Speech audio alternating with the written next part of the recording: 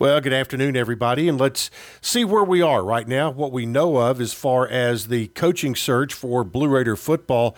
Nothing new official has come out from athletics since last Friday when Director of Athletics Chris Massaro penned a letter saying that they had conducted, at that point, 16 Zoom interviews, 4 phone interviews as part of the hiring procedure, while also going through the vetting process with potential candidates. You would assume that after the weekend that they're probably to the in-person portion, and I'm sure they're hoping that they have narrowed that list down to just a handful, and that they expect to name a new coach sometime later this week. Stay tuned. We'll get you up to date on that when we know more. All right, Lady Raider basketball yesterday fell to Belmont 71-57 at the Curb Event Center. After a tightly contested opening quarter, the Lady Raiders fell victim to the Bruins' red-hot shooting in the second quarter and entered the half down by 15. Coming out of the half, Belmont quickly increased its lead to 21, and the Bruins would go on to take a 56-37 lead into the fourth quarter before winning 71-57. Tamia Scott led middle with 20 points. She was followed by Savannah Wheeler, who tallied 10, and Anastasia Boldreva, who had 9 points and 8 rebounds in the game.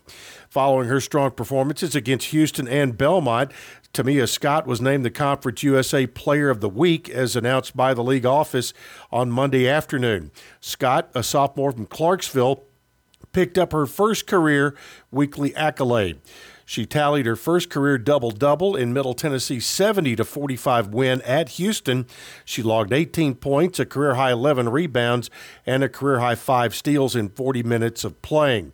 She followed that up with 20 points against Belmont, where she went 5 of 9 from the field, including a perfect 3 of 3 from beyond the arc and 7 of 8 from the charity stripe. This marks Scott's 5th consecutive double-figure scoring performance and 3rd 20-point performance of the season.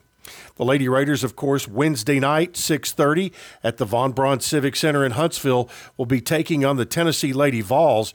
The Lady Vols ran out of the Thompson Bowling Arena yesterday by Ohio State, so both Middle and Tennessee are going to be looking for a win coming up on Wednesday night, and I would say that they'll be going at it pretty doggone tough. Middle Tennessee's men's basketball team plays its second of 3 straight home games tomorrow night when they take on Missouri State. It's the return game of a home-and-home series that started last year. The contest will tip off at 6:30 at the Murphy Center. Middle 4-6 right now after an overtime loss to Wofford over the weekend.